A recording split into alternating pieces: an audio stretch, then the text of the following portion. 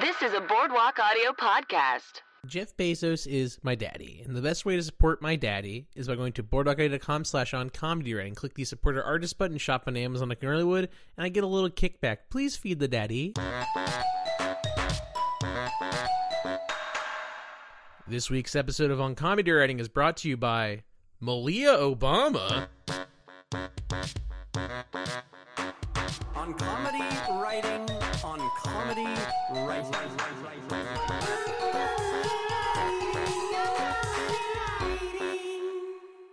Thanks for downloading this episode of On Comedy Writing, the podcast about the business and craft of writing comedy. I'm your host, Alan Johnson. Before I introduce the guest, I want to talk about DNH'd. I hope I'm pronouncing that right. Lexa Graham started the satirical scientific journal, and she's looking for some more submissions. Go for it. It's a good way to get published, and once you get published once, you can keep rolling. It's a good way to get some momentum going. I browsed the site today, and I really like the article, PhD student celebrates paying thousands of dollars to write a paper only 17 people will read. Because, yeah, that's kind of how that stuff works. So it's good if you have, like, a good science background. Even then, you know, I think a lot of that stuff is universal. I'm horrible at science, but I can get a lot of the stuff. So check it out. Make sure to read it and submit. I think it's a great way to get your stuff out there.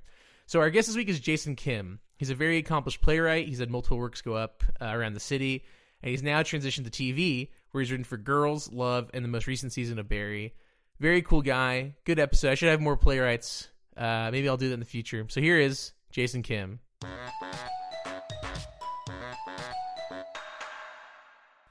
Jason, thanks for coming on the show. Thanks for having me. Where are you from originally? This is going great. I was born and raised in Seoul in South Korea, and then I moved to St. Louis when I was 10. Which was a fun little departure. And then I've been in New York for like the last 15, 16 years. So I guess New York. I don't really know how to answer the question. Yeah, it's weird. Because like 10 years is a long time. It's a long time. What was it like growing up in Korea? It was pretty amazing, I have to say. I grew up in Olympic Village, which was the town that they created sort of for the 88 Olympics. And so there were all these like cool exercise equipment everywhere and I never used any of them. So it was pretty fun. That's such like a specific thing. Yeah. That's like a TV show right there. Yeah. Like the Olympic Village city. A dumb kid walking around trying to use a pull-up bar. Yeah. So it was like where the athletes stayed? Yeah, basically. Whoa. Yeah. So we lived there for a couple of years and that was really fun because they just had stuff, everywhere. And my mom swears that we went to like all the events in the Olympics and I was like 3 years old and I don't remember a thing, so she could just be lying. But she always shows me like a photo of like the two of us very close up and she's like, see, this is us at the Olympics. And I'm like, okay, great, Mom. I went to the Salt Lake City Olympics. Oh, cool. In 2002. I remember nothing. Cause I was old enough though. I was 9.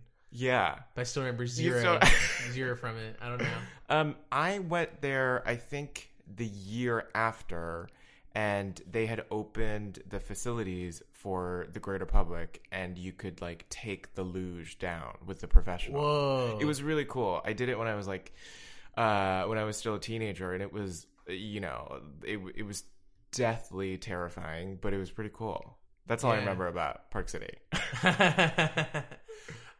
When did you first become interested, like, in writing? That's a great question. I think I was always sort of a closeted writer. Have a lot of feelings, etc. But I didn't really start writing till I was in my early 20s. When I started, it all sort of poured out. But my background is in theater and in drama, really. And so I still, and especially back then, wrote like very sad, strange plays that nobody ever read or watched. So that's how I started. Did you go to college for theater? I went to graduate school for theater, okay. But in college I studied English. Okay. And I wanted to be very much, like the good immigrant son. So I thought I should either go to law school or medical school or business school. And those were sort of the options, or be a professor. Mm-hmm. But only at, like a great school. Where my mother would be proud. And so those were sort of the options that were ahead of me. And then I I didn't take any of them, much to the dismay of my parents. I'm my mom's Indian. Oh, cool. So I'm first generation, and she's also very disappointed in me. Congratulations. Yeah. So what made you decide to actually start writing? So I was working at the New Yorker when I was right out of college, which was like a dream job for an English major. But I think I sort of knew from day one that it wasn't a good fit for me. And I did maybe the dumbest thing in the universe at the time. This was during the recession in like 2008, 2009. I quit my job when bankers were in their suits begging for money on the street. I just quit my job because I was an insane person. And then I took a government scholarship, unemployment, and I sat around for 3-4 months. Is that called the government scholarship? To me, I yes. didn't know that. I like that. Just to me. And then I wrote everything I could for the subsequent 4 months. Mm-hmm. And what ended up coming out was a play. And then it all sort of snowballed from there. Mm-hmm. What was the play about? Oh, I couldn't even tell you. I Yeah? think it was, I honestly don't remember. But I can guarantee that it was very, very bad. And that I hope nobody ever sees it for as long as I live. How long do you think it took you to get to like a play that you really enjoyed? I would say probably. Well, I'm still getting there, I think. Yeah. That's interesting. A lot of people say that. I had a great teacher named Laura Maria Sensabella in school, and I turned to her after turning in my 15th draft of a play. And I asked her, Laura, do you think this is done? And she looked at me and she smiled and she said, oh, honey, a play is never done. And she's right. And I feel that way about scripts too. Yeah. Yeah. That's interesting because plays like Edward Albee added to what's that one called? The very famous play. Who's Afraid of Virginia Woolf? No. Is it Edward Albee? Am I even getting that right? It's the one with the park bench.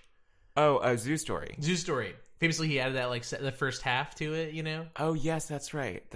And so it's kind of like the ultimate, the play is never done. Yes. And probably, I remember I read it and I was like, Stephen King? There's a Stephen King reference. wasn't this written in the way before Stephen King was alive, or not alive but working? What if he revised the play so he could put in the Stephen King line? That's all he wanted to do. I really need to add in the Stephen King line. I'm a big fan of him. Yeah. I'm going to pay homage to him in this. But that's interesting because so that you can add to, and then you do a revival of it. And that's a new thing. But in script, TV specifically, yeah, it's you do this episode and it's that's it. That's the episode. That's it. It's over. How do you deal with that when you think of something's never done? Oh, I guess you get a lot of alts. I don't. That's a great question. I'm not sure. I always feel like everything's in progress, and the people who say oh, this is my complete, finished, polished product are, probably only Martin Scorsese or somebody who actually can. But yeah, I always feel like everything's in progress all the time. And you just somehow reach a breaking point and you're like, okay, great. We got to turn the cameras on. Let's hope for the best. When you started writing, what made you stick with it when you're oh, this isn't as good as I'd like it to be. And this sucks. Oh, chemical depression, the need for approval, desire for purpose. Why did I stick with it?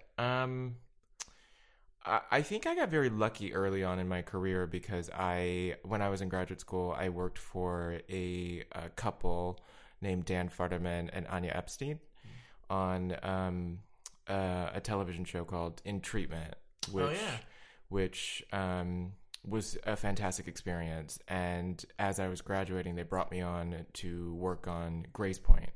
And so I got super, super lucky in that I really hit it off with them. I still see them regularly all the time. And they're really the older brother and sister that I've always wanted, and who happen to be married. And so I sort of started doing it as a job, thinking that, I could maybe get a TV job here and there and then do theater pretty much full time. But it didn't really work out that way. It worked out sort of the opposite way. And I've been very, very lucky, actually. So really by the good graces of people like Danny and Anya, have I, been able to write anything really. In treatment, they did like a Monday, Tuesday, Wednesday, Thursday schedule, right? Yeah, that's right. That's absurd. Yeah, it was absurd. I think we shot the entire series. I think we had like 38 episodes that season or something. I think we shot the whole thing in like 2 or 3 months. Wow. Which is nuts. Yeah. I think we were on like a 2 days per episode, or maybe sometimes 3 days per episode. Wow. Isn't that insane? And it's like they're like half hours, right? Yeah. Yeah. It's ludicrous to even think that. I guess it's one location, right? So that's yes. It's I would say 99% of it is one location. Yeah. There was a day where we had some externals, and we were like, oh my god, we get to go outside today. People forget that though. That should be talked about as like an insane thing that happened on TV. Oh yeah, it was so insane. It Yeah. was sort of right before the time where people were sort of, blogging about TV shows and really Right. talking about it on the internet. So maybe that's why. But I loved it. I thought especially for Playwright, those episodes Right. are beautiful half-hour one acts, I think, and so it was such a nice introduction to TV for me. Yeah. And yeah, I still think about that show.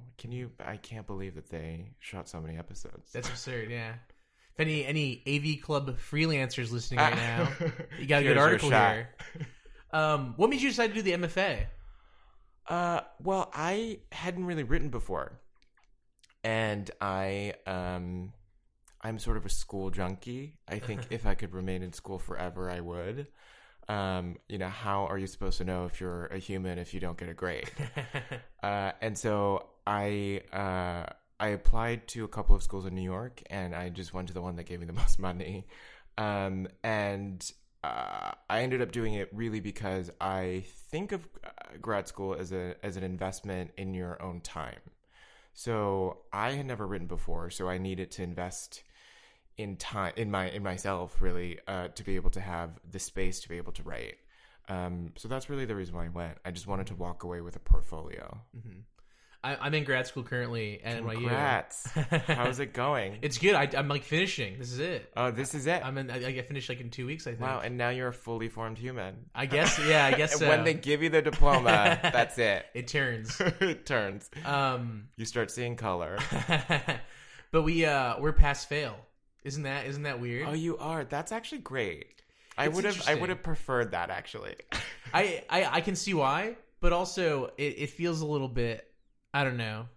The classes where we don't have like writing stuff to do, I do kind of like fuck off a little bit because it's like I can get the pass and move on, which is bad, which is not good.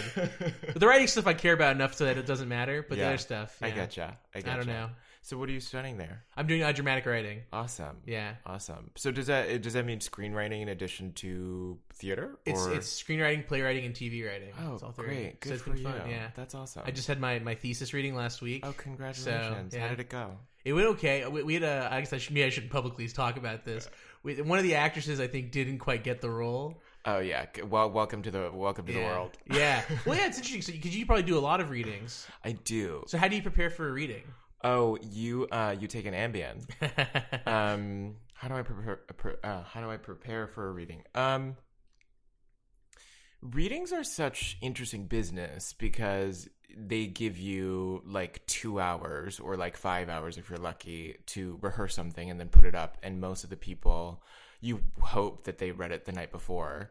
But, a lot of people just come to a reading completely fresh-eyed, and you got to make something work. And so I feel like readings are mostly about just hearing your words echoed back to you so that you could figure out what's not working. And it's I hope you didn't feel this way, but every time I have a reading, I'm like mortified. Even if like Meryl Streep is at the helm, I'm like, oh my God, I really fucked this up. I'm such a bad writer. Nothing is working. And in a sense, how could it be working? You have no prep time and all the complexities in your writing that you want to communicate. How can you do that within 2 hours? So yeah, readings are a funny business. Yeah. How much do you change stuff because of a reading? Oh, it depends, I think, but I end up changing a lot once I'm in rehearsal, especially because I can and because I want to tailor the language to the actors. And I think that's true both in theater and on screen. Because, you know, if like Anthony Carrigan has a line that can be said in his voice that's funnier, that's you know, better suited for him, then of course he should do it that way. And we'll figure out a way to do that. So yeah, I ended up changing a lot in rehearsal. That's interesting because obviously, like in TV or in movies, that makes a lot of sense because you do, you know, this one time and it's gone. But it's funny to think like you change a line for this one thing, and then like when you like have the script that you like let people do, it's like as that line, it's like, oh, well, this only works when it's this guy doing it. Yeah, it's a tricky balance. Yeah. And then to give everybody the freedom to, you know, play around, make sure that everybody's comfortable. That's the thing that you don't get taught in grad school that you have to teach yourself once you graduate. You know, you're like, oh, I have to be now the CEO of my own creative enterprise. Like, what is that about? Yeah. And make sure everybody's happy and getting enough pizza and also artistically fulfilled. Like, what?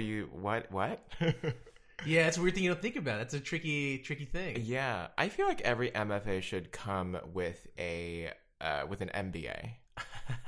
I think they do that at some places. Oh, they do? I don't know. Maybe not. Wow. I mean, I was hot idea. I guess already. Somebody took it. Congrats. Once you're like at it, well, how do you go about getting your stuff produced? That seems so difficult. Oh well, I beg and plead and threaten and bribe. You mean in theater or in TV? In theater, yeah. In theater, I think most of development in theater, I think requires you to do at least one reading, sometimes several readings, and I think every theater, especially New York, sort of has its own programming needs depending on the season, and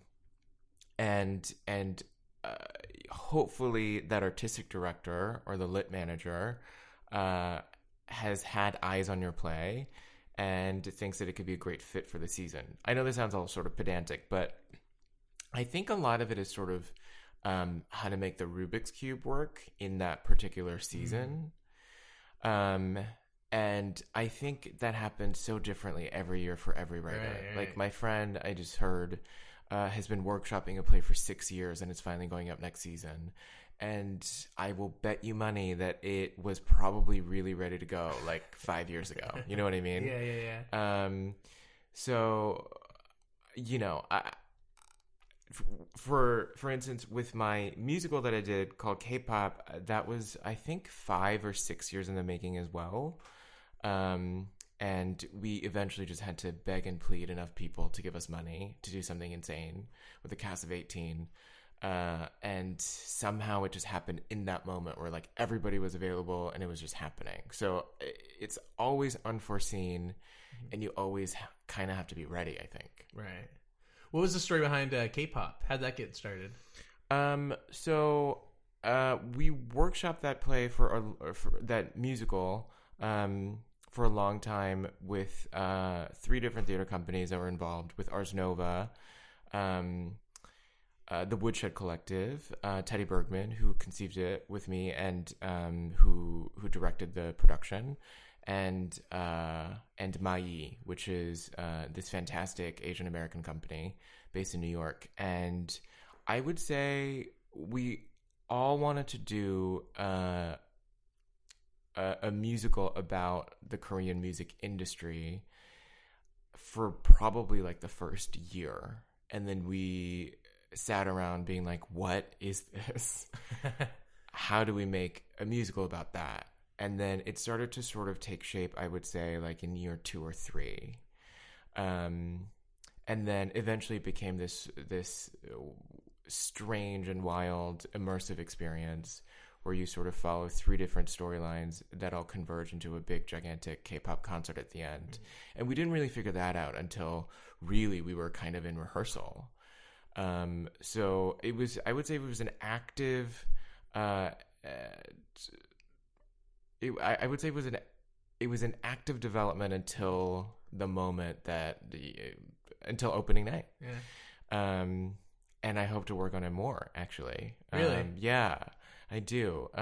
Just because once you put a thing on its feet, you see so much, and you can spend all day writing in your head with your laptop, and you think you know it all, and then you put it in the hands of an actor or director or lighting designer, sound designer, and you're like, oh, I didn't know anything. And so I would say I learn more by watching the first runs of things than really I ever do just sitting with the laptop. It's interesting. When you're developing something for that long, and I'm sure that can get kind of frustrating. How do you have like some sort of like I don't know, what do you do during that time to like get like good creative energy going? Oh God, the replenishment is important. I think you have to always reinvest and replenish, and it's something that I was very bad at it was something that I was very bad at for the first 5-6 years, and then I'm starting to get a little better. But I think burnout is real, and every person has to figure out a way to revive themselves.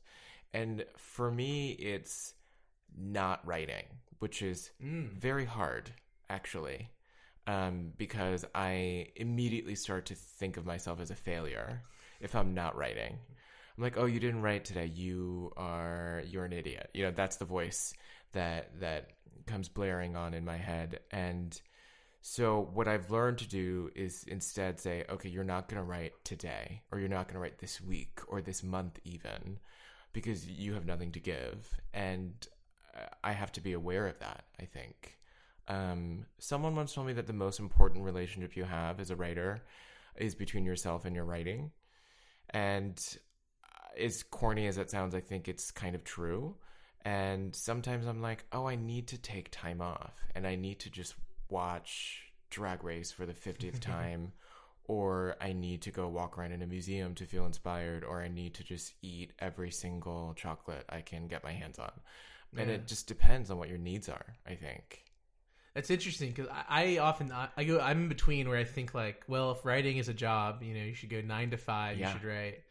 But also, it is like creatively, like it's hard to do that. It's hard to be I can't do it. I can't do it. Me neither. But I'm not sure yet if that's just because I'm a lazy guy or if that's the way the process has to be. I doubt it. I can really only have 3 good hours in a day. I mean, I have written for like 15 hours at a time, of course, but it's not good. No one would read that the day after and be like, oh, you really nailed it. Right. I really think you kind of tap out at a certain point. Yeah. How do you go about writing a musical? Oh, you have many, many, many conversations with your musicians, with your composer and lyricist, and you try to really figure out how to create the architecture so that the story will exist as scaffolding for the music. And at least that's how I view it anyway. Because no one goes to a musical to just watch, scenes over and over and over again. You want to hear the music, and hopefully if you guys do your job right, then everything feels fully integrated and of one sound mind. But it is a very intense collaboration, I have to say. And I really had a great time because I love the composers that I worked with, and I played music growing up, and so I was like, oh, this is really fun for me. I get to sort of flex those muscles again. But it's really hard, and that's why it takes a long time, actually, because you not only have your own brain to contend with, you have the brains of many, many people. It's interesting because like writing in general is very like isolating and very lonely. Playwriting, I imagine, more so than TV writing because you're not in a room and stuff. But the musical, that seems like it's very much like you're all in it together as a team. Yeah, I would say even that feels lonely sometimes. Yeah. But in general, I feel lonely all the time. But that's probably a different problem. I think there are times also in a musical where you just have to shut yourself out and shut yourself up and say, okay, I'm going to sit here and figure out what this scene is. And I think that's true also of TV, actually. when you are on set and the scene needs a rewrite, you could write by committee, of course, but really it most of the time requires the mind of one writer who can go and really isolate what's not working and what is working and figure it out. And of course you have a team behind you to help you and to take over if you need. But yeah, I view writing as very solitary, which my therapist probably thinks is a big problem, but that's how I think about it. No, I mean, it is implicitly. Yeah. Is there a certain structure difference in writing a musical than a play? I know very little about musicals. I saw Oklahoma, which was great. Oh yeah, it was great, wasn't it? I loved it. It was really good. It was really modern. Yeah. Without changing a word, yeah. which is interesting. I really need to read that book, actually, because I'd never seen Oklahoma before. Me neither. And I was, you hadn't either. No. But I was with people who had, and I was like, is this different at all? And they're like, by the word, the language, and the music was kind of more modernized, I guess. Yeah. But it's not at all different, apparently. Wow, that's really shocking to me. Yeah, and phenomenal, actually, because the book seemed so dark. Yes, so dark. And see with Judd in the Oh my god! At the end of it, I was like, I wondered if they wrote it this way, or if they got permission to revise, or what, because and how people viewed it when it came out. At first, right? Because my understanding of Oklahoma is, Hugh Jackman in a cowboy outfit, traipsing around the stage. What they did was entirely different, and it made me wonder, I guess so much is really up to the interpretation, because those are two different experiences, really. Yeah. What do you think that ending meant? I wasn't sure. I guess spoilers for Oklahoma if you're in New York City. Don't let's fast forward to this part. I sort of thought of it as an indictment on current America. Interesting. Okay. And the way that even the good guys can manipulate justice. And especially when you're sort of in a contained environment, that you can really do whatever you want. I think. But I like that. It's interesting. It's funny because I actually just saw To Kill a Mockingbird. Oh yeah, how was that? It was great. It was actually I thought I would not like it because Aaron Sorkin can be kind of whatever. But there's very few of the Sorkinisms that I find annoying in it. He leads off from the top with one. I won't spoil it. But okay. It is very annoying. But there's a really few, not as many as you think of that. But the ending. I don't know if you're familiar with the book. I am. Because that's the ending with Boo Radley. They cover for him, I guess. Right. So it's kind of a similar thing, but that's more of maybe a positive. Actually, I don't know now I talk about it. I don't know. But they're kind of similar endings, I guess. Sorkin's got ya. Sorkin got me, yeah. He did it again. He got to ya. But anyway, instead of talking specifically with these two very things, but structurally, is there a difference in musicals versus plays? Oh, absolutely. I think that plays are really driven by language, and I think in musicals you drive through music, and so I think you have to put music first to a certain extent as you're writing, and allow it to hopefully dictate what you're writing and how you're writing around it. And I find that depending on the kind of musical you're doing, you need to give the songs a jumping board. Is that what it's called when people dive? Oh, no, a diving board. Wow, sports. Wow, really hard for me. What is a jumping board? That's not Olympic even a Village. Thing. I know. What a failure. Because I think you need to create a reason for characters to sing. And so a lot of the times it's about creating an emotional situation that will allow people to break out into song. That makes sense. Whereas in a play, you can do whatever you want, really. Right. Do you find what's your approach to writing a play? Oh, I sit and call my mom, and then I cry a lot. I'm like, Mom, tell me about all the horrible things I did when I was a child. And she's like, okay, you ready? And then I cry. The process of writing a play, for me, always begins with a question. If there's something on my mind that I cannot work out, that I feel particularly terrified about, then I avoid it at first for as much as possible, and then I return to it somehow. and I pick at it over and over and over again until I have a realization, oh, this should be a play. And I think for me as an audience, the best kind of plays wrestle with a question and usually with a huge question that to a certain extent is not answerable. And so that's the way that I view playwriting. If I have a question that's big enough to not be answered, then I should probably tackle it in the form of a play. Yeah. I know. So K-pop, you mentioned that it had a huge cast. Yes. Which is like unheard of in American Yes. theater. Yes. Was that like difficult to get? It was, but I have to say the 3 theaters that were involved were so wonderful and supportive of that vision, because the thing about Korean pop music is they have bands that are huge. Right. You know, like you look at Girls' Generation and you're like, oh my God, they added another person. Where did that person come from? And then they have, you know, like the Korean version of the band, and then there's different versions depending on what country you're in. I mean, it's nutty. And so I always felt like the scale was important in communicating what the music actually was. And once I explained that to the producers, they were like, okay, great. Let's try to find, 18 Korean people who can sing and dance and who look hot. And I was like, best of luck. But I think once they understood that there was an artistic impulse behind it, they were really supportive. Mm-hmm. And how hard was it to cast? It was really, really difficult. I can imagine, yeah. It was very difficult because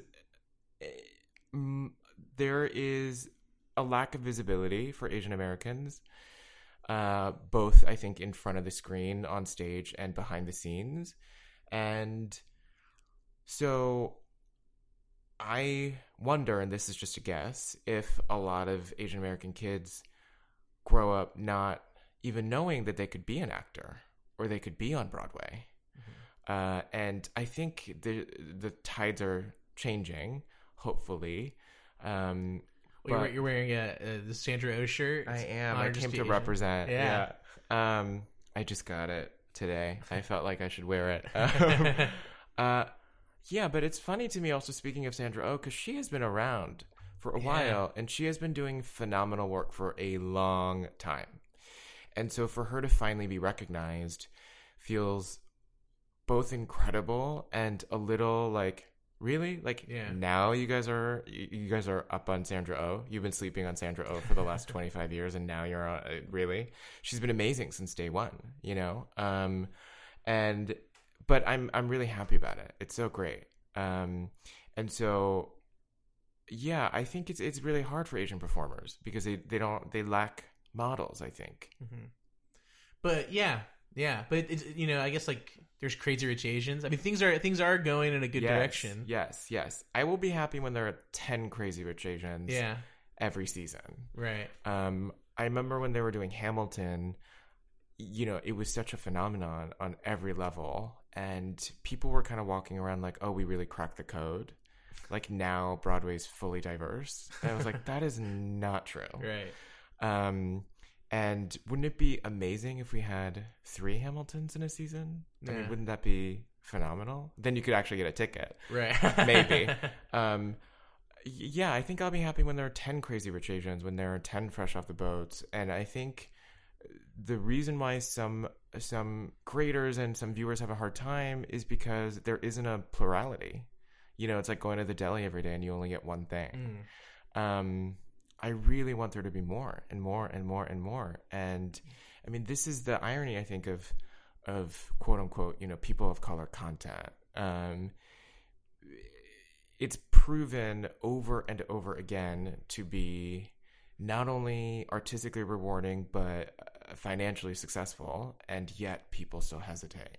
Yeah. And so I really hope that people can look at these models and know that, and rest assured that, oh, we can really start expanding the horizon a little bit, and we'll be fine. Yeah, expanding the playwright's horizon. That's right. That's right. Why do you think so many playwrights are having so much success in TV right now? I think because playwrights are taught story, and oftentimes when you're in a room, what you're there for is to provide story. Mm-hmm.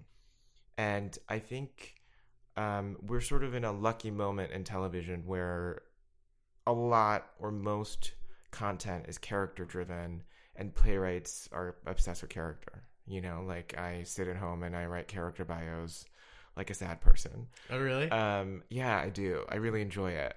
Do you do that for like the TV shows you work for too? Sometimes, yeah, totally. Yeah, I make a list of like 100 things that have happened in their lives. Wow. And I like doing it because I'm a huge nerd. And I like wasting time.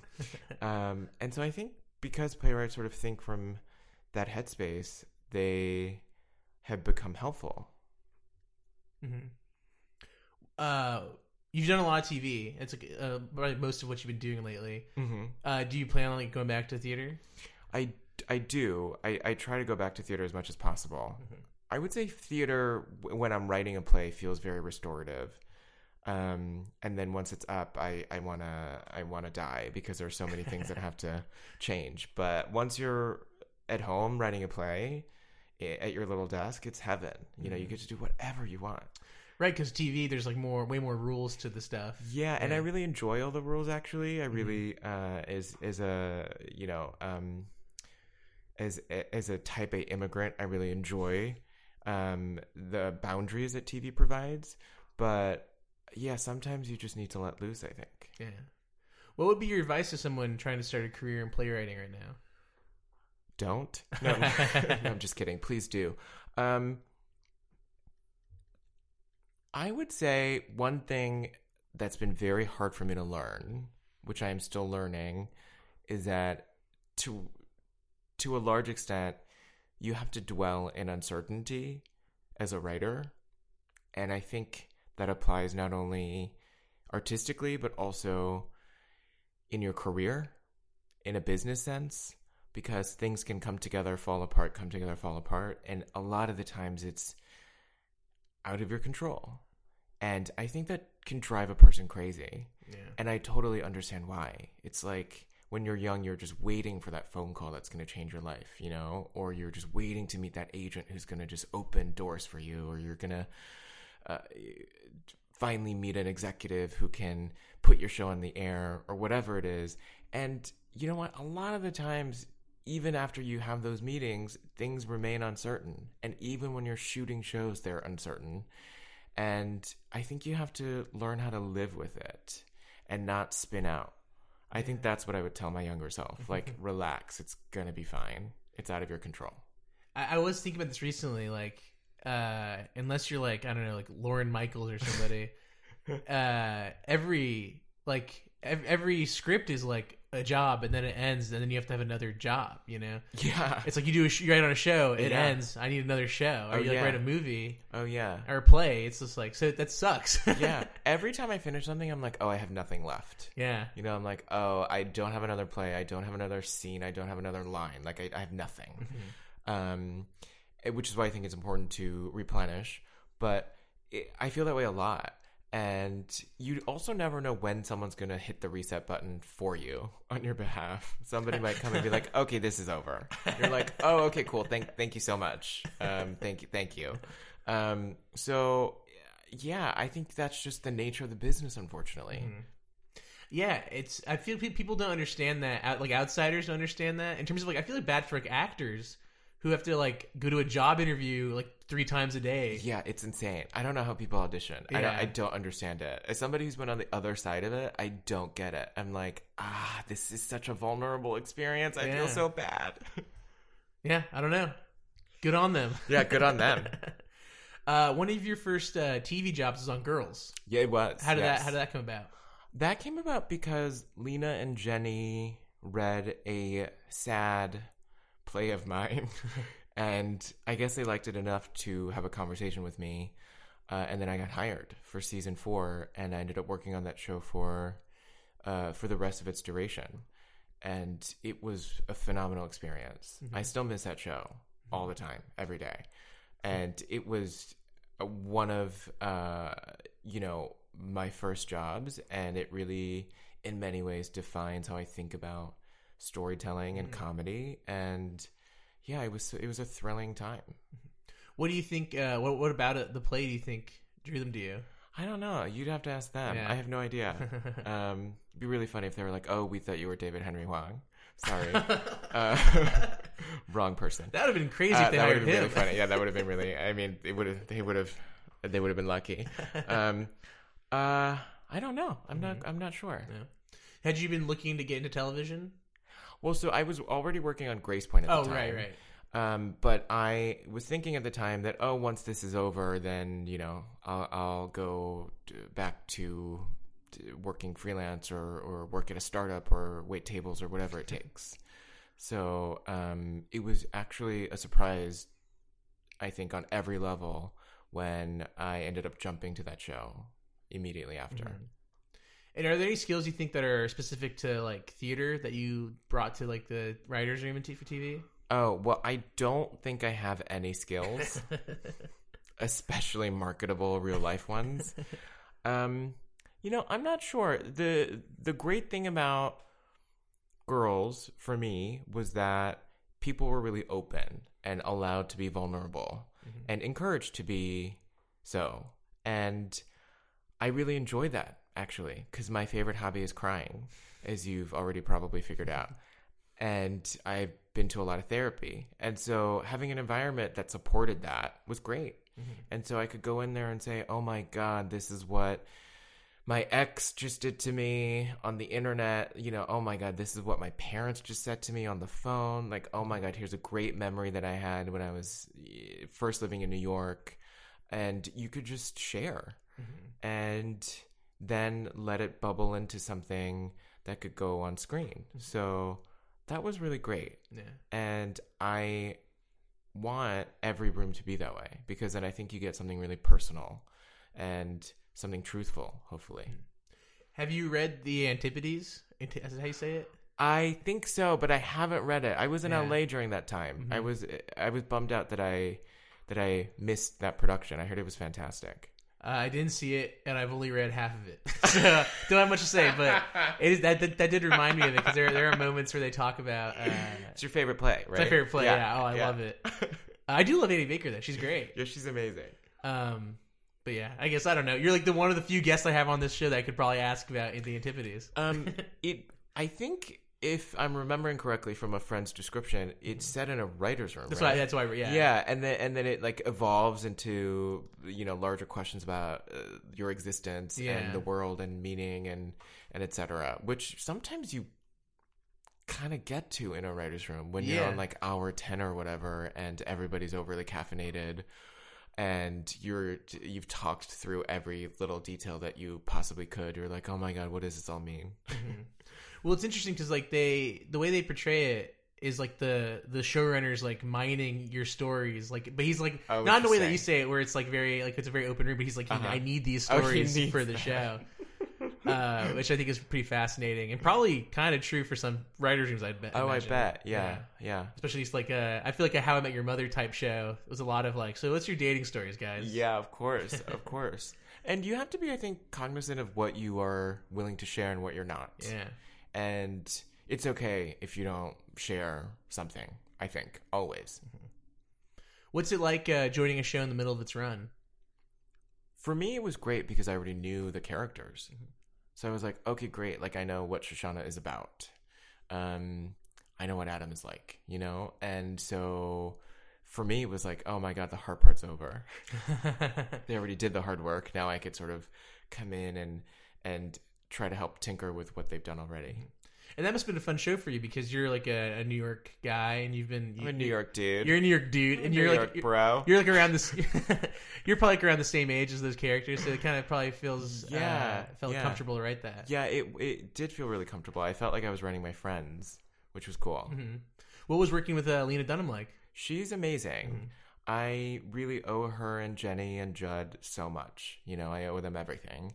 And I remember the first day of season 4, we were shooting our first day on the soundstage, and she was directing an episode that she had written that she was also starring in. And, she was still in her 20s at the time, I think. And I was like, what? It's like, I can't even get my shit together to get breakfast in time. Right. How are you doing this? And so I really admire her so much for how much she put into that show. Yeah. It is absurd how good the show is, considering how young she was and how much responsibility she had for every role. Oh yeah, I mean it's incredible. Yeah. When it was the last season, what was it like trying to like tie up all the loose ends and end the show? It was sad, I think, for a lot of us to say goodbye, and I think it was Judd who said, "Let's not have a typical ending." Which is what inspired the series finale, if I'm remembering correctly. And that really took the pressure off to be like, okay, like we don't need to do the kind of 6 feet under, here's how they all die version, which I love. Spoiler by the way, alert. which sorry guys. For 6 feet under. Sorry guys. So sorry. Sorry, Mr. Ball. And so that really, I think, took the load off, and we could then imagine what Hannah's life would be like 6 months from then. Yeah. How did working on Love come about? Love came about because I had worked with Judd Apatow on Girls, and they needed another writer for the third season. Oh my God, what am I even saying? Lord. And so it came about that way. And I hadn't been in a room in LA before, and so that was my first LA experience, and it was so strange to me because we wrote on the Paramount lot, and I was like, what do you mean you could just walk over to the set? I was like, what are you talking about? You know, in New York, everything's sort of spread out. Like, you could have a room in Soho, and then you could be shooting in like the Bronx or something, you know? And I was like, oh, you just like walk down the street when you want lunch and go to the cafeteria, and then you like go back and you go to set. It was very confusing to me. What's that like going from New York to LA? Oh, I really love LA for small chunks at a time, and then I have a hard time. But you know, LA's great. How can you complain about LA? Yeah. It's like you don't even have to ever look at your weather app. You know, that probably saves you like 45 minutes in a week. It's amazing, and it's really cool to be around other people who are doing the same thing. Because in New York, you don't get that sense. You know, you're constantly confronted with everything that's not writing all the time. And in LA, which is very much a company town, I think you are surrounded by writers who sort of can understand and empathize with what you're going through. So if you're sitting at a bar having your 15th glass of wine, writing and crying, then no one's going to bother you, you know, which is kind of great. Yeah. Is it difficult having New York as a home base when you're doing like TV jobs? It can be. But, you know, I've been here for a long time at this point, and I really love New York. I identify as a New Yorker. And so, you know, it's like removing Carrie Bradshaw from New York or something. So I hope to stay here for as long as possible, for the rest of my life, really. And hopefully someday the industry can move here. Not all of it, but, you know, just a small chunk of it. Do you think it's been more or less in the last couple of years? In my experience, it's been less. Yeah, that's what I think too. Yeah, and it's a bummer. But, you know, all you cool LA people, move out here, please. And create shows and give us jobs. Which is sad for me, actually, because New York is a great place to shoot. Yeah, it's true. It's weird that like a lot of shows are set in New York and shoot in like the sound stages. Yeah, or Toronto or wherever. Yeah. And you can always tell. Right. You know, like I used to walk around fake New York. I always walk around fake New York on whichever lot I'm on. It's fun. It's really fun. Yeah. It's a little creepy. It is because like there's like fake walls and it's like everything's hollow. Exactly. It's a strange experience. But I'm like, oh, I really want to go down this train station that is going to lead to nowhere because I miss home. But you can always tell, I think. Yeah. And Love is kind of like almost a West Coast Girls. Yeah. How did that job differ from Girls though? Love was really an amazing model because it really zooms in on the story. And so the conceit I found so fascinating, where you're really zooming into every nook and cranny of a relationship and getting to go a little slower if you want and tell the story that you want of one moment, you know? And I didn't think storytelling like that was really possible. I thought you could do it in a novel, but maybe not on screen. And so it was a great learning experience for me. Because I was like, oh, right, if this happens yesterday in Gus's life, then when we pick up the next day in the next episode, then this has to happen. You know, it was sort of different. Like you were sort of looking at the story through a microscope or something. Because that whole series is like over like 8 months or something. Yeah, or something like that. Yeah. That's wild. I didn't even think about that because I've seen that show like a lot. And it's pretty crazy. Yeah. I always find it so fascinating. Like Paul Rust is like the funniest. He's the best. The funniest dude. And in that show, he's like not really playing to like the funniest like version of himself. He's like trying to play a more grounded thing, which is very interesting to me. Yeah, the one wonderful thing about Paul is that I think he's such a good actor. Yeah. And he has like a torrent of thoughts and feelings inside him, and I'm so glad he got to express it. And that's how I feel about Bill Hader. You know, who knew he was such a phenomenal actor? Like, my God, that guy can really act. You kind of knew from SNL. Yeah, I mean, I guess you totally did. Yeah, you totally did. But I don't know. This feels a little different or something. Sure. Like, it feels like he's doing work that, you know, that should be in, like, a Russian stage in the 18th century or something. It's that good. Yeah, it's really... I'm so glad that these creators have the venue now to be able to express themselves fully. Yeah. And how did... you worked on Barry. How did that come about? Barry came about... I think that was... I was available at the time because I had just something must have fallen apart. I don't remember, but I met with Amy, who's one of the producers on the show, and they had sent me a link to the first season before it aired, and I watched the whole thing in one go. I think I started it at like 9 p.m. and then I finished at like 1 a.m. and I was like, holy fuck, what was that? That was amazing. Yeah. And then I had breakfast with Amy, who I will roast her for the rest of her life for this, who ordered a bagel and lox without the lox. And I was like, so just a bagel? Which I find so funny at the time. Was it really just a bagel? Yeah, it was just, so they just brought a bagel they brought like a bagel and lox platter without the lox. Oh, and so it had all this stuff. I thought it was so funny. I thought it was so funny. And I was like, great, I adore you. You're my people. I will take the salad with everything on the side. You know, like it was hilarious to me. And so we had a great meeting. And then I met Bill and Alec after. And I feel bad because I forced Bill to take a walk in New York. He was like visiting New York for something at the time. And I didn't really put the two and two together that people would be screaming, running up to him. And I was like, ooh, that was not a great place to meet. Sorry, guys. On the street. Yeah, probably not a great place to meet an actor.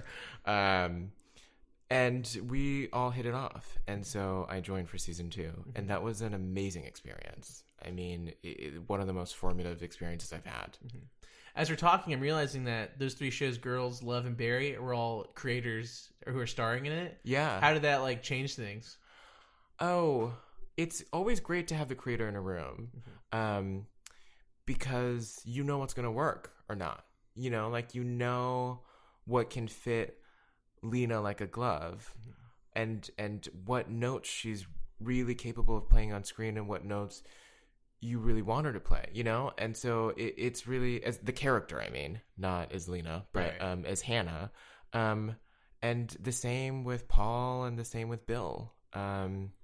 And they can tell you like, oh, that's not going to really land. And here's a different way to make it land in my body, you know, with my face, which is amazing, actually. Yeah. Like, when do you get to do that? It makes the job so much easier, I think. And all those shows are like, you know, they're very funny, but they're also heavily serialized. There's a lot of story. Yeah. And they're kind of dark. Yeah, they're pretty dark. Is that kind of your voice, would you say? I think so. I mean, who knows what my voice is. But yeah, I like darker material. Yeah. I think probably because I used to write very sad plays. And Barry specifically has like really absurdly funny moments. Yeah. Juxtaposed with like, you know, huge violence. Yeah. And like very sad things happen. Yeah. How do you balance that tone? I'm always amazed. I haven't seen all of season 2 yet, but I watched the first episode recently. It was a phenomenal season premiere. Oh, thank you. Yeah. I take full credit. Bill, are you listening? I take full credit. No, that was all Bill and Alec. Yeah, I think on Barry, the tone kind of reveals itself after we figured out the story. And that's what feels great about it. Like, we don't go in saying, oh my God, it's going to be 70% dark, 30% funny this season. And this episode has to be the opposite because it hasn't been funny, enough or whatever. We're like, oh, this is a story we want to tell and let's make it funny. And we let, we let the story sort of take control, which is, I think, the way to do it. Right. And you started writing the second season before the first season finished airing, right? Yeah. How did that, when the first season finished airing, did that change things around? Well, we got a second season pickup, which is great. Right. It was really amazing, actually, because I think we started the second season when episode 2 was airing or something like that, if I'm remembering correctly, and the response was so positive. And you create something in a bubble, and then how do you know? You have no idea. You could create also the best thing in the world and no one could give a shit. Right. Which happens a lot, I think. And so to get the kind of response that we were getting, I think made everybody even more jazzed and confident. And also, then there's the flip side where you get in your head and you're like, oh my God, what do we do with the second season? People are liking the first season. This is insane. But yeah, it was a great time. Mm-hmm. It's very exciting. Was there ever a worry when you went there, oh, what if this show just sucks so hard that they cancel it? They cancel the second season before the first season ends. Oh God, you always have that worry, and that's happened to so many people. Yeah, and to so many of my writer friends and to me, and it just you gotta, that's when the reset button is hit for you on your behalf. Yeah. And you gotta figure it out. And I know you're doing development right now of your own stuff. How's that been going? It's been going great. So I'm working on a show right now called K-Town with Greta Lee, my long lost sister, for HBO, and that's been really phenomenal because I get to tell the story of our families, and writing with Greta has been such a joy. She is so funny. We just sit and laugh together, and I'm so glad that we're telling such a personal story, because for a long time we were kind of going around being like, oh, what if we do a show about a girl who really loves a boy? Oh, what if we do a show about, a girl who has a superpower or something stupid? Those shows are not stupid, Shots by the way. fired at Supergirl. Sorry. CBS. No, I mean, our version was stupid. And then we were like, oh my God, all we do when we get together is talk about ourselves as immigrants and our families. So what are we doing? Let's write about what we know. And so that was a big revelation for us, and that's been a real joy. Mm-hmm. So it's been really great. And then I'm working on a couple of other things too.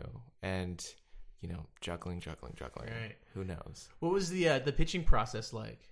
Oh, the pitching process can be very intense, and it depends for every show. Mm-hmm. But, for those of you who don't know what a pitch process looks like, you go in with the script, basically. That's a monologue or sometimes a dialogue.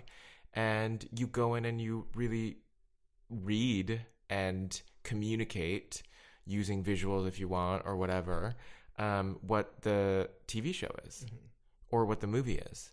And it's a harrowing process. It's weird that most people want visuals, which I find very odd. Yeah, I've never done the visual thing. I've never done it. It's like you're doing a PowerPoint, and this is yeah. Yeah, but some people are so amazing at it. It's like you're watching a TED Talk. Yeah, I'm not a TED Talk person. Mm-hmm. Every time I go into a pitch, I'm like, oh, I'm gonna shit my pants, and then I sit down and I'm like, okay, just read off the page. No visuals for you. Sorry. So, yeah, I don't know. It's really hard to communicate, I think, what you see in your head. Yeah. In a kind of formal way, that's not on screen yet.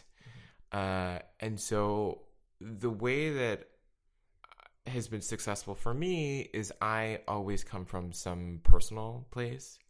And so I inevitably end up talking about my grandmother, or what I experienced as a child, or some crazy story from my past, mm-hmm. whatever I'm going through, just so that I could draw some connections. And that makes sense for like a show like K-Town. That's Yeah. kind of about that. But do you do that for other projects too? I do. I always do. And Yeah. even when I write, I have to figure out a way in. You know, even if I'm adapting a story, I'm like, oh, why do I want to do this? Yeah. The why question I try to ask as much as possible until I'm driven completely mad. That's interesting because they do like when you're taught like how to pitch. I guess you're taught how to pitch, but when Yeah. you're taught, they always say like, you know, you got to say like why this is personal to you and stuff. And I always thought of that as like, well, I think it's personal. Cause I like to do it because it's funny or it's like interesting. Yeah, But yeah. I guess there's more to it. I mean, that makes sense. Well, I think some shows people do because it's funny and interesting. Yeah. And I think that's really cool, actually. What works for me is a lot of tears. But that's just what works for me, you know? I don't know if you could sort of say, like, philosophically, okay, like, here's the best way to do it. Yeah. But, yeah, you just got to communicate what you're saying in your head, which sometimes they give you a pitch prompt, and, of course, there are, like, the things that you have to hit. Like, what does the pilot look like? Who are the characters? What's the tone? Right. But, you know, as long as you're communicating in some effective way, I think you're good. Yeah. I imagine you're fine tuning a pilot right now. I am. So what do you like want to get out of a pilot? Oh, God. Funds to make more? What do I have to get out of a pilot? Pilots are so hard. Yeah. Why are they so hard? They're so impossible. Well, because you're making like a whole world. Yeah, it's so hard. It's interesting that they hire off of pilots for stuff.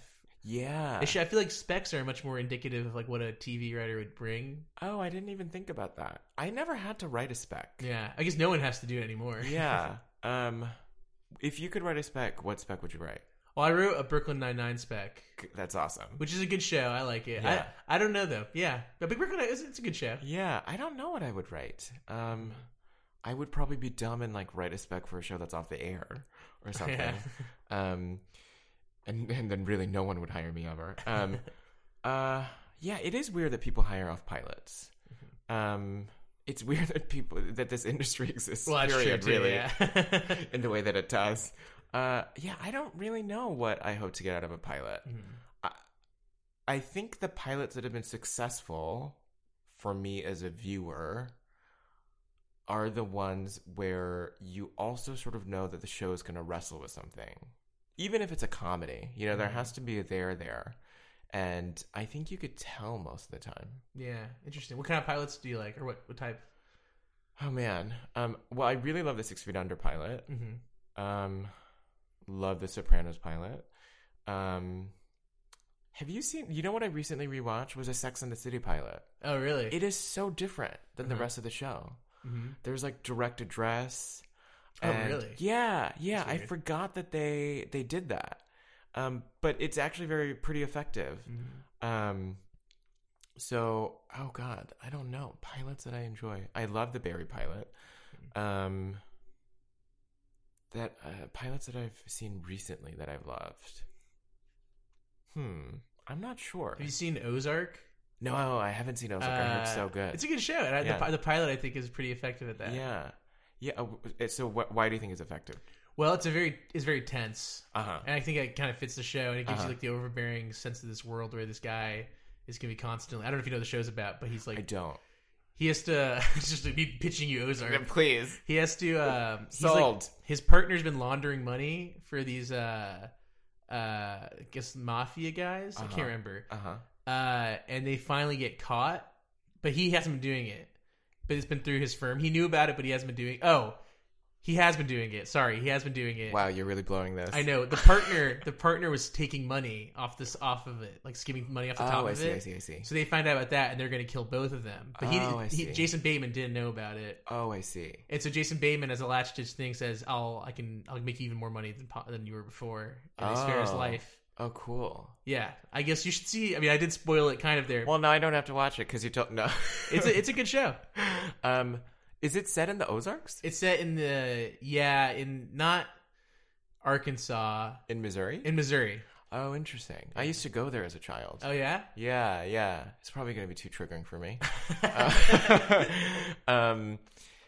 That sounds really cool. Yeah. I mean, that's like a cool premise to be It working is. with. Yeah. You know? Yeah, that like gives you a real engine. Mm-hmm. I recently rewatched the Breaking Bad pilot, and I was like, oh my god, so much happened in this pilot. It's really well done. Yeah. Yeah, I don't know how they did it. Because he gets cancer. He's Yeah. got no respect at work or at home, really. Yeah, he has that moment with the kid Yeah. at the mall. Oh, right, yeah. Yeah. And then It's his birthday. Yeah. Yeah, it's really, but it doesn't feel coincidental at all. No. They do such a great job of just, lighting everything up and letting them fire. Speaking of like love taking over place over like 8 months or something, Breaking Bad was like 2 years. It's Is crazy. that true? Yeah, it was like because he turns 49 in the pilot. I think he turns like 50. I don't know. Maybe that's not quite true. Something like that. Wow. 50. Wow. Oh, he turns 50 in the pilot, 51, or he turns 52 in the second. Interesting. Yeah. I haven't seen the spinoff yet, but I heard it's so good. Yeah. I it's know I'm good. like 6 years late on the uptake or whatever, but I feel like lately I've become a bento box consumer. Like Like I a watch little little bit. bits at a Yeah. time, and there's so much of it. I get so overwhelmed. Right. Like I don't know what to watch. Yeah. No, it's the problem today. There's Yeah. too much stuff. So much stuff. Yeah. So anyway, what would you like to be doing next? What would I like to be doing next?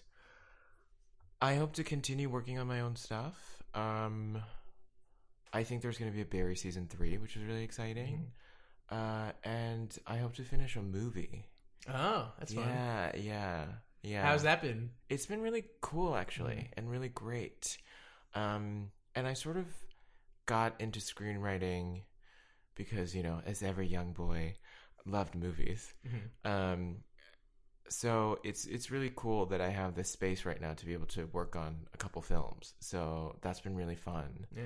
And I've been going back and rewatching a lot of thrillers, which has been awesome. Yeah. Which has been awesome. What thrillers have you been watching?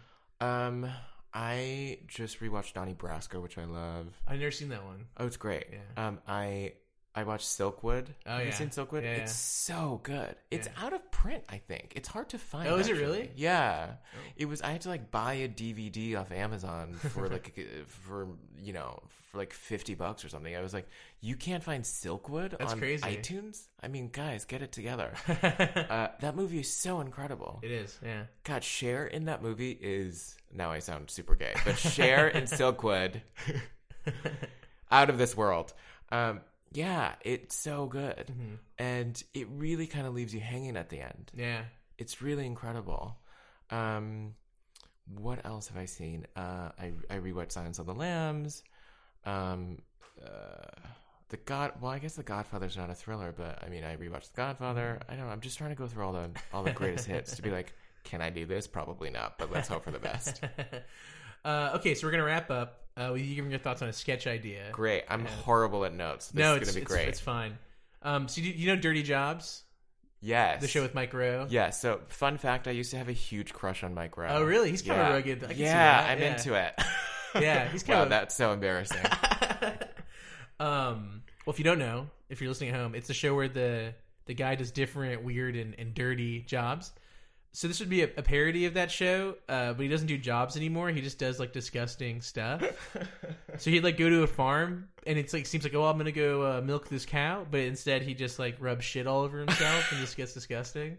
So there's my sketch. Would you play the guy? Would I do it? I guess I could. I don't know. I hadn't thought that far. Is shit smearing as dirty as it gets?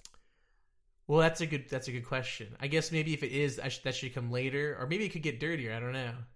Yeah, like is that the starting point or is that the end point? That probably needs to be an end point, or maybe I don't know. Probably shit smearing is pretty dirty. Really, I think it's totally fine. What do you mean? I love it. I think you should go make it today. Yeah. Okay. Yeah, and also you should get Mike Rowe involved and then give him my number. Yeah. I mean, I'm married, but and he's straight, but who cares? Yeah. Who knows? Who knows? All right. Anything? Or thanks for coming out. Anything you want to plug? Yeah. Thanks for having me. Anything I want to plug? Smart Water. Jennifer Aniston, if you're listening. Jennifer Aniston. What she needs is more money. Yeah. Congratulations, Jen. You've done it. All right. Thanks for coming. Thanks for having me.